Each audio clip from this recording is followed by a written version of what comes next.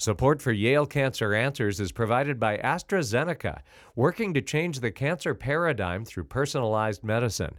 Learn more at AstraZeneca-US.com.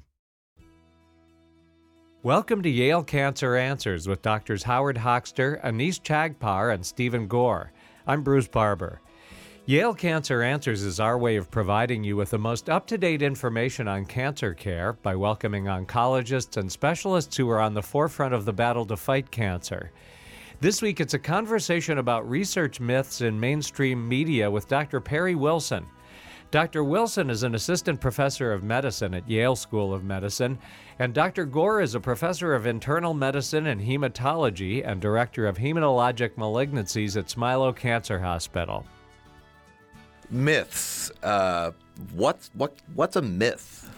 So what I like to talk about a lot is how the popular media portrays medical research. So I'm a medical researcher myself. I think medical research is this amazing thing and a high expression of the scientific method. That sounds like a myth to me. In some cases, it is. How the media conveys scientific research is filled with a lot of myths. And I'm not talking about myths like people only use 10% of their brain. I mean, those things are out there. What I mean is how scientific research gets done, and how the popular press tends to sensationalize the research that's out there. Could you give me an example? There are so many examples. Let's start with one. There are so many examples. So we'll see a study, for instance. I have one that I liked where it was a large study in China, about 600,000 people involved, and what they found was that people who said they ate chili powder more often lived slightly longer. Okay. And this was all over. This was in the New York Times, on ABC News, and basically, spicy food's the key to longevity is how that gets promoted. I'll go with that. Yeah, it would be nice. I like spicy food myself. When you dug into the actual study, you'd find a number of things. Number one, you'd find that in China, it turns out that spicy food is distributed very regionally, and particular rural people were more likely to eat more spicy food, which was not fully accounted for. The other thing you'd find out is that the effect size that they were talking about, the amount that it would increase your life, was incredibly small. So small, in fact, that you would have to take roughly 6,000 people and put them on a spicy food diet to save one life over 100 years. So just incredibly of passing interest to those of us who enjoy spicy food. But not really relevant. But not changing the world, right? And I think the most disappointing part of that study was that the effect was only seen in people who don't drink alcohol. Now, I don't know if you're like me, but if I'm having something spicy, a little bit of beer on the side really helps. So I'm not going to weigh in on that one way or the other. So we see that very often. You sort of take the headline from the study without diving a little deeper, and particularly studies that show very modest effects. It's rarely mentioned that those effects are so modest. Yeah. So who has responsibility for this, right? I mean, the media is trying to sell their newspaper or their website, right? That's what they do for advertising, whatever that they need that, and so they need to put stuff out there that is of interest to people, and people seem to be interested in ways of improving their health. Yeah. So, I mean, do you think the media has a responsibility for doing the kind of deep dive? I mean, there's people like Dr. Sanjay Gupta and stuff who I think try to be pretty responsible, right? Yeah. No, there are some great science journalists out there, and to some extent, the answer is yes. Journalism is journalism, and obviously, people want to generate clicks and website visits and things like that, but we would, never expect our political journalists to not sort of dig a little bit deeper when a scandal breaks. I don't know about that. It sounds like fake news. We would ask more of them, and I think the good science journalists out there really do that. There aren't many of them. Not that there aren't many good science journalists, but there aren't many science journalists. Period. Because unfortunately, especially in print media, we've seen less and less profits. They've cut back on staff. So dedicated science journalists are a rare thing. But to some extent, you need those people because they're the ones who actually understand how to read a study and aren't just going off the press release. Right. And what about scientific literacy among the lay community who's reading this? Do you think that, you just talked a lot rather simply, which I appreciate, but talked about a big sample size and a small effect size, and and I certainly get what that means, and I think many of our listeners do too. Sure. But do you think that the lay public can get beyond the headline, even if the Sanjay Guptas in the world try to explain this? Do we have enough scientific literacy to have this be part of our conversation? I have a lot of faith in the public that are. I'm not trying to put anyone down. No, of course not. No, and that are reading these studies. I think with a couple of sort of simple tricks, we can vastly increase the scientific literacy. So one thing I tell my patients, and I'm sure like you, I have patients that come in after having looked on Google or Sure. about a disease or a treatment. They come in all the time. A couple of simple rules of thumb I tell my patients. Number one is that no single study is enough. And much of the science news, the medical news that comes out is about a single study. That's just the nature of the news cycle. Something gets published and we're going to talk about it. Those single studies we shouldn't go off of. Please read the article, be interested, kind of keep it in the back of your head. Oh, chili powder. I'm going to keep an eye out for that. Talk to your doctor about it. Talk to your doctor about it, absolutely. But one study's never enough. The second thing is this concept that I like to get into people's heads, which is how many people do you need to treat with this drug to benefit one person? That has a technical name. It's called the number needed to treat. But if a patient just asks that question to their doctor, how many people need to be treated with this drug to benefit one person, they will be very surprised by the answer more often than not. Do you think most doctors can answer that question? Most doctors should have the ability to answer that question with a quick internet search of the relevant studies. Okay. That is, and if they don't, they should learn. I think it's a critical part of medical education is to know how to read the medical literature, and we're seeing more and more of that in medical schools, and I'm encouraged by that. But if patients look, they can even go to certain websites. There's a great website called thennt.com, the number needed to treat, thennt.com. NNT, okay. Yeah. And that site just lists medical studies and tells you how many people need to be treated with this drug to benefit one person. And you'll see numbers that will shock you. You'll see numbers like 200, 1,000, 5,000. And when you realize that, a drug you have to give a drug to 100 people to prevent one person from dying, you ask a whole new interesting series of questions. Now, it doesn't mean the drug doesn't work or that the drug's not good. In fact, if the drug is relatively harmless or has very little side effects and isn't crazy expensive, then that might be a totally reasonable proposition to treat 100 people to save one life. But you can imagine situations, obviously, where that's not reasonable. And that's a key to really having an informed discussion with your doctor about taking a medication. Yeah, but let me just push back a little bit, but from my perspective, what patients are interested in is not so much how many patients are needed to be treated to see a statistical effect, but what are my chances of benefiting from this thing, me? Yeah. Right? It's all about me, which is appropriate, right? Well, so how do you invert that? Very simply, if 100 patients need to be treated for one to see an effect, the chance that it will benefit you is 1%. And again, we might say, oh, that's crazy. But if it's a once a day kind of vitamin or something, then you might, and it's preventing death, well, then yeah, maybe I'll take, I'll take that 1% chance that I'm the one in 100 people. But what it'll also do is force you to have a conversation with your doctor about your individual risk. Right. Right? Because those studies present the data from a whole population, the average. On average, it benefits people, 1% of the time. But you might be significantly higher, particularly if your risk of that outcome is much higher. If your risk of death is much higher, well, maybe that vitamin is much more effective in you. It's really interesting. Last night, I happened to be out for dinner with a couple of friends. One's a lawyer and one's an engineer. They're both very intelligent people, and we were at a sort of a health food oriented kind of place that happened to have like an emporium upstairs. And the emporium, I was just amazed at the number of supplements. I mean, I guess I shouldn't have been surprised, but there were just rows and rows of supplements. And I brought this up at dinner, and one of my friends was saying, well, he really, wants to start taking B vitamins. B complex. I said, oh, why? And he started listing these things that he thought B complex vitamins did. And I just commented to him. I said, well, you seem to eat a pretty healthy diet. I'm sure you're not deficient in any B vitamins. And we had a reasonable conversation about it, but I could tell that he wasn't interested in hearing that, right? He wanted to believe that B vitamins were going to do whatever it was he wanted. And I find that true with a lot of very educated people. There's this belief system, and I'm not putting anybody down about it, about untested supplements in particular. What's your experience or thoughts about that?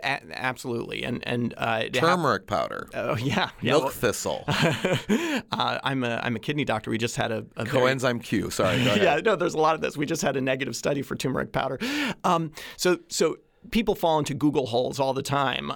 And the technical term for this is confirmation bias, where you Google, B vitamin health benefits. Right. And you find some. You're going to find an awful lot. And so you can get in this really self-reinforcing area. You're correct. It is really hard to disabuse people of some of these notions.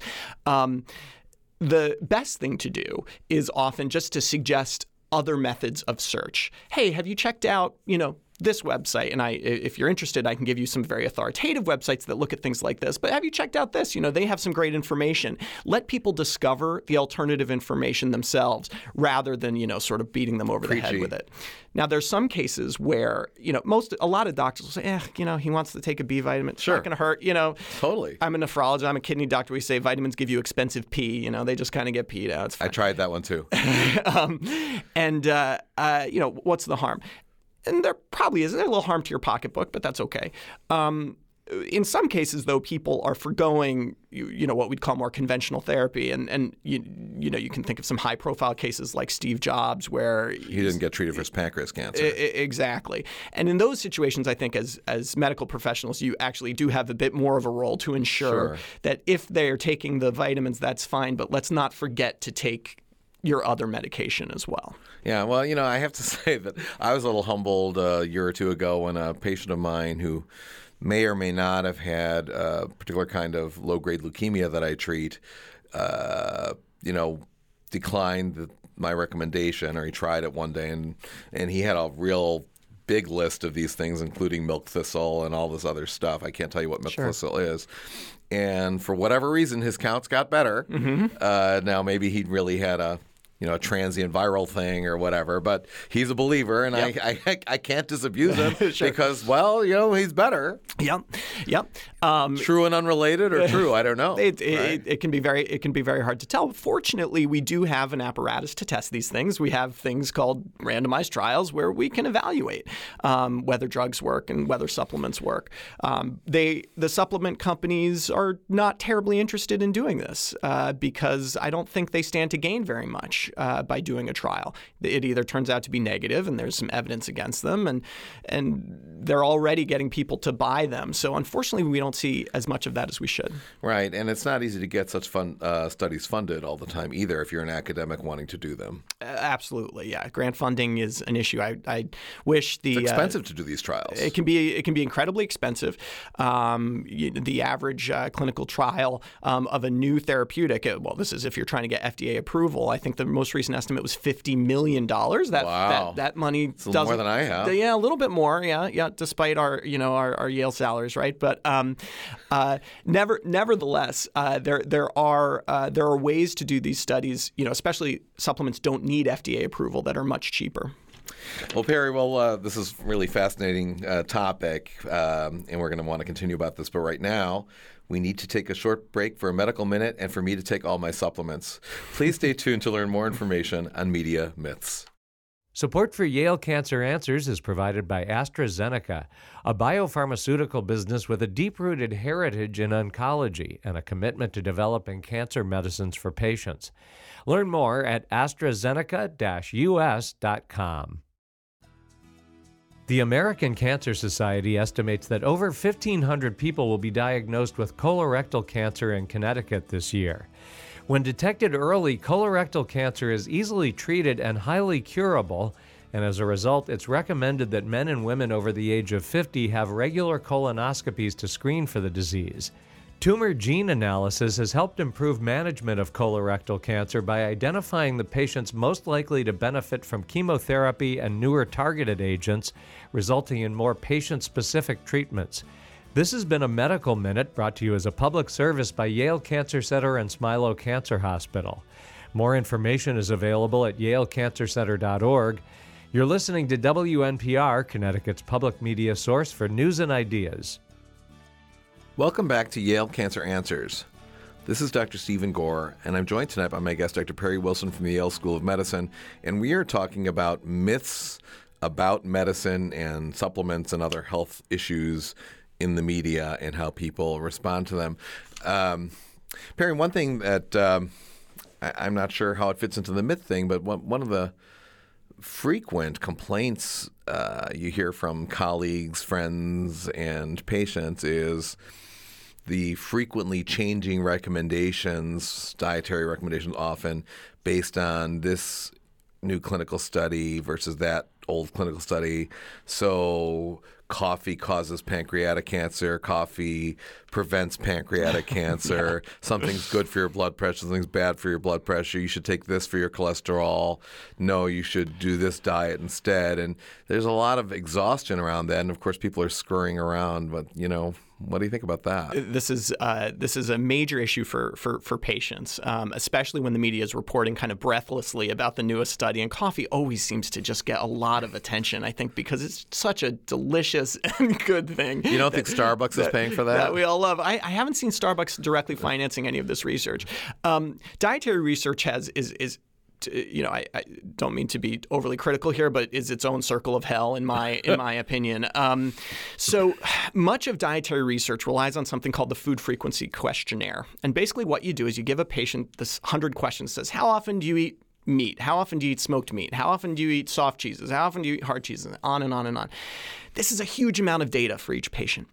And now you can take all that and put it in a computer, and you can dice that any way you want. You can look at each individual question, soft cheese as it relates to lung cancer, or you can say, well, soft cheese has lactose, so let's combine all the things that have lactose in it and relate that to lung cancer. Or you can say, well, total calories, and you can cut this data in a million different ways. That's very dangerous, because the more times you can test a hypothesis, the more likely you are to get it wrong, which is why I think we see all these back and forth about dietary research.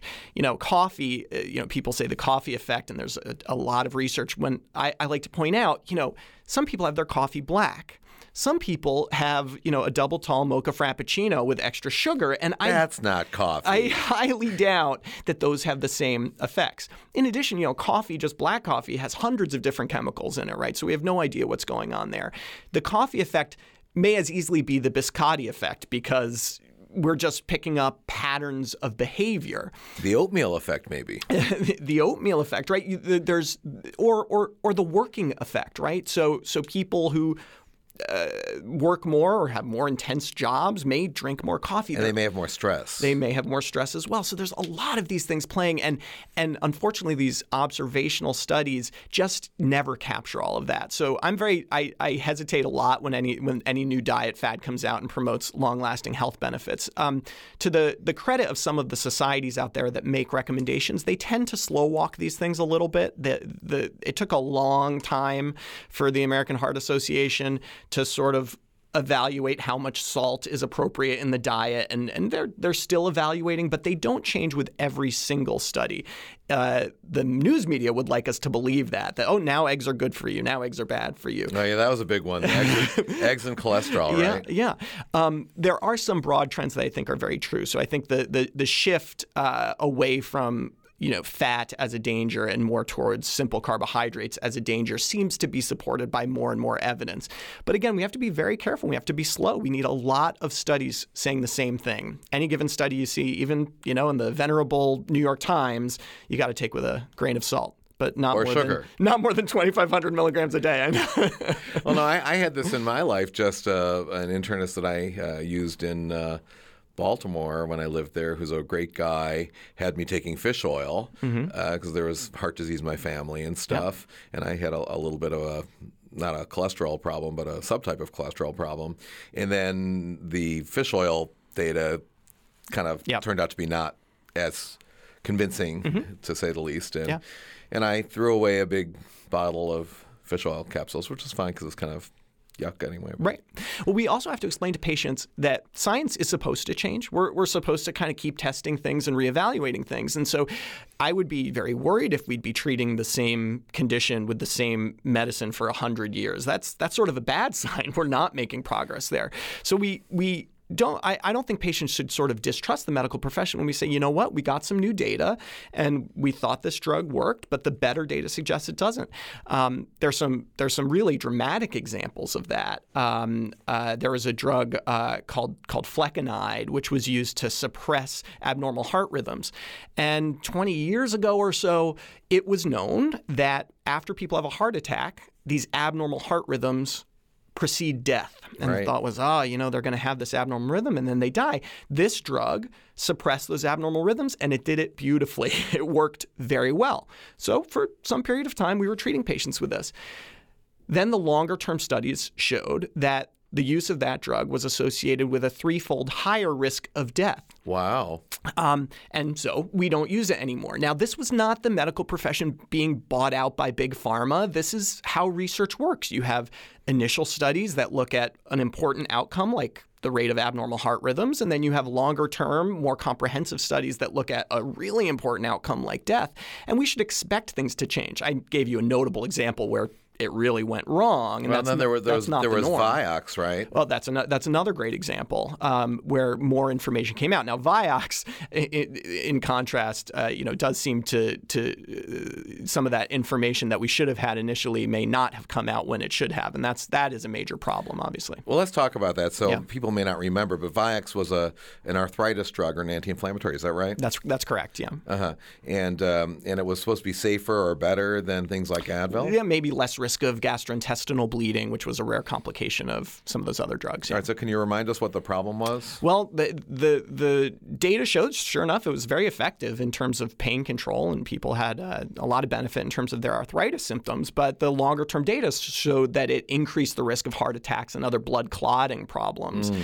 And had that long-term data come out with long-term follow-up, careful surveillance as we do of a lot of drugs, that would be one thing. But the lawsuits allege and that the maker of Vioxx, which is Merck, I believe, was actually aware of some of those complications beforehand. Now, I'm not a lawyer, and so I don't want to get into that too much. But that is, that we would call a failure of the system.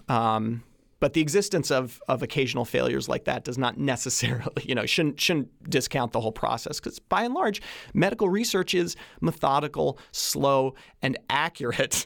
Reporting on medical research is not. So why do you think people in the public, there's so many people who kind of believe that the cure to cancer is known, and somehow physicians don't want to tell people, that they're not willing to test the special berries or whatever. Why is there this mistrust? I think some of the mistrust is rooted in history. There are some notable ethical failures in the history of medical research. You think of the Tuskegee experiments where, deliberately infecting people with syphilis or not treating them with syphilis, things like that did happen in the past. Terrible, yes. There are a variety of ethical and legal obligations we have now conducting human research that we don't have then, which is very important. So there is that kind of backdrop. The other thing is that people really want there to be a cure for cancer. Cancer is scary. And we all know someone who's had cancer, and most of us probably know someone who's died of cancer. And just knowing that it's out there is frightening. And it's very reassuring to think that there's a cure. What I tell people when they tell me, oh, you guys know what the cure to cancer is, especially as a struggling assistant professor here at Yale, if I had the cure to cancer, why would I withhold that? They could not pay me enough to, shout it from the rooftops and be the most famous, physician scientist in the history of mankind. It's just that type of conspiracy is a little too difficult for me to swallow. Yeah, that's interesting. Yesterday I was offering a clinical trial to a patient where I really thought it was, probably her best option at this time. And I, of course, discussed other options. And she had a cousin with her nice person, and I'm very careful about going through the consent form with the patient when I have time to do so, because I think our consent forms tend to be very difficult for most people to read, even though they're supposed to be at a lay level. They're very hard, and there's so much information there from the lawyers that I like to just kind of look at paragraph 4. Yeah. You can take the whole thing home and read it, but that's how I do it anyway. Yeah, sure. So I went through that, and and of course it talks about one of the investigators has a conflict of interest that he discloses because he consults for the pharma company that makes it, and the cousin said, although she wasn't discouraging the patient from going on, was like, well, it's all about the money. And, they should be paying you to be on this, to be a guinea pig. And it's I was very disturbed that was her response, but I also kind of got it, I get it. It's in the pharmaceutical industry is, a multi-hundred-billion-dollar industry. Pharmaceutical companies are profitable. They charge a lot for their medications. They do have a vested interest in a positive result. In a positive result. The nice thing is that we have this governmental institution called the FDA, which is going to pour through their data and make sure that they didn't cook the books at all. That is the public's voice in this process. And to date, the FDA has been an incredible advocate for public health and public safety. In fact, to the point where some people complain that they're not approving drugs fast enough. So, fortunately, we have a watchdog group there, and I think that's very important that we explain that to patients. Do you think that physicians who participate in these studies have some complicity? I'm not sure what the word is. Kind of look the other way or allow statements to be made. How often do you think that happens? That they're not? Do you have any sense? Allow statements to be made about a drug that turn out not to be true, or that or the data maybe are interpreted. How complicit do you think the physicians are when there's been that's interesting, because we are the authors of these articles, right? Even though the pharma company is sponsoring it. In some cases. Oftentimes. Oftentimes. Personally, I'll just say that my research funding comes from the NIH. So, but I think that once a study is published, and a physician is out there discussing the results, I think there is a human tendency to put the best light on that, because none of us are going to sign up to do a clinical trial, to run a clinical trial that we don't believe in to some extent. Right. So there's an impetus to be right? To be look good, right? If someone came to me and said, I want to do a trial of slapping people in the head to see if it cures cancer, and I'll give you all this money to do it, I would still say no. I don't think that's going to work. And so, but it might work for kidney failure. Well, for kidney failure, that would be that's a different story. So I think there is that, and fortunately, we do have these disclosure requirements so that physicians, when they speak, have to say if they have received funding from drug companies.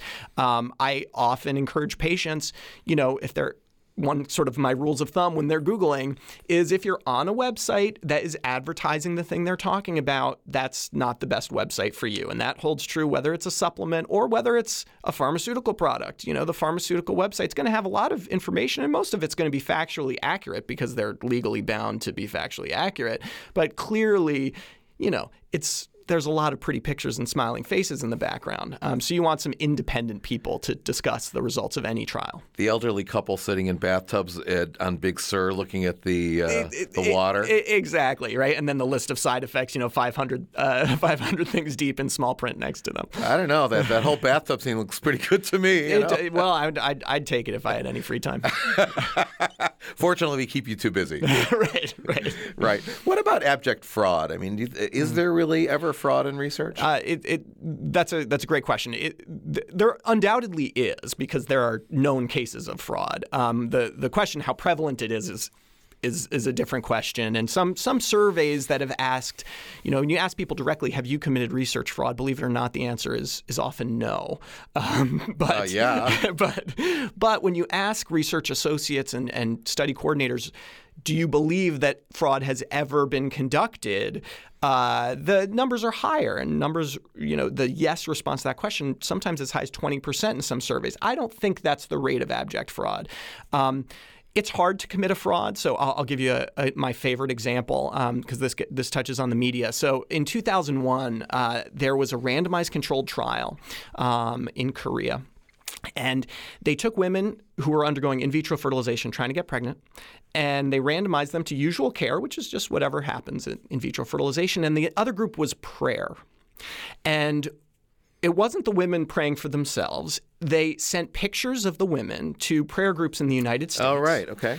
And had the prayer groups in the United States kind of pray at these pictures. They didn't know the women's name. They couldn't contact them. The rate of successful pregnancy was about 30% in the control group, which is decent actually for in vitro fertilization, 60% in the prayer group, which is amazing. Amazing. If there was a drug that did that, it would be a blockbuster. And, prayer is cheap. So this got a headline in the New York Times. A study links prayer and pregnancy. The lead author, or the senior author in the study, was a guy named Rogerio Lobo, the then chief of OB-GYN at Columbia University, which is my alma mater actually for med school. But there's something a little strange here. And shortly after the study was published, it all fell apart. The interesting story is that the study never happened. It was completely fabricated. The women in the in vitro fertilization clinic were never found, nor were the prayer groups in the United States. The guy who wrote the study was a guy named Daniel Wirth, and he was later prosecuted on check fraud. He had been collecting his deceased father's Social Security checks for about 10 years. He went by the alias, and this is the best alias I've ever heard, John Wayne Truelove. Okay, this was a guy. He didn't have an MD. He had a JD. So why he's writing this medical paper is unclear. And as you look back, you see all these red flags. This is a great example of how peer review can sometimes go wrong. So peer review, we think, is this beautiful thing where we have an independent arbiter say, is this study good or not? But if you're just going to lie, I would look at that study and say, well, it's a randomized trial. That's the highest quality of evidence. That's good enough. So we do need to be skeptical, especially about claims that are particularly fantastic. Dr. Perry Wilson is an assistant professor of medicine at Yale School of Medicine. If you have questions, the address is canceranswers@yale.edu, and past editions of the program are available in audio and written form at yalecancercenter.org. I'm Bruce Barber, reminding you to tune in each week to learn more about the fight against cancer, here on WNPR, Connecticut's public media source for news and ideas.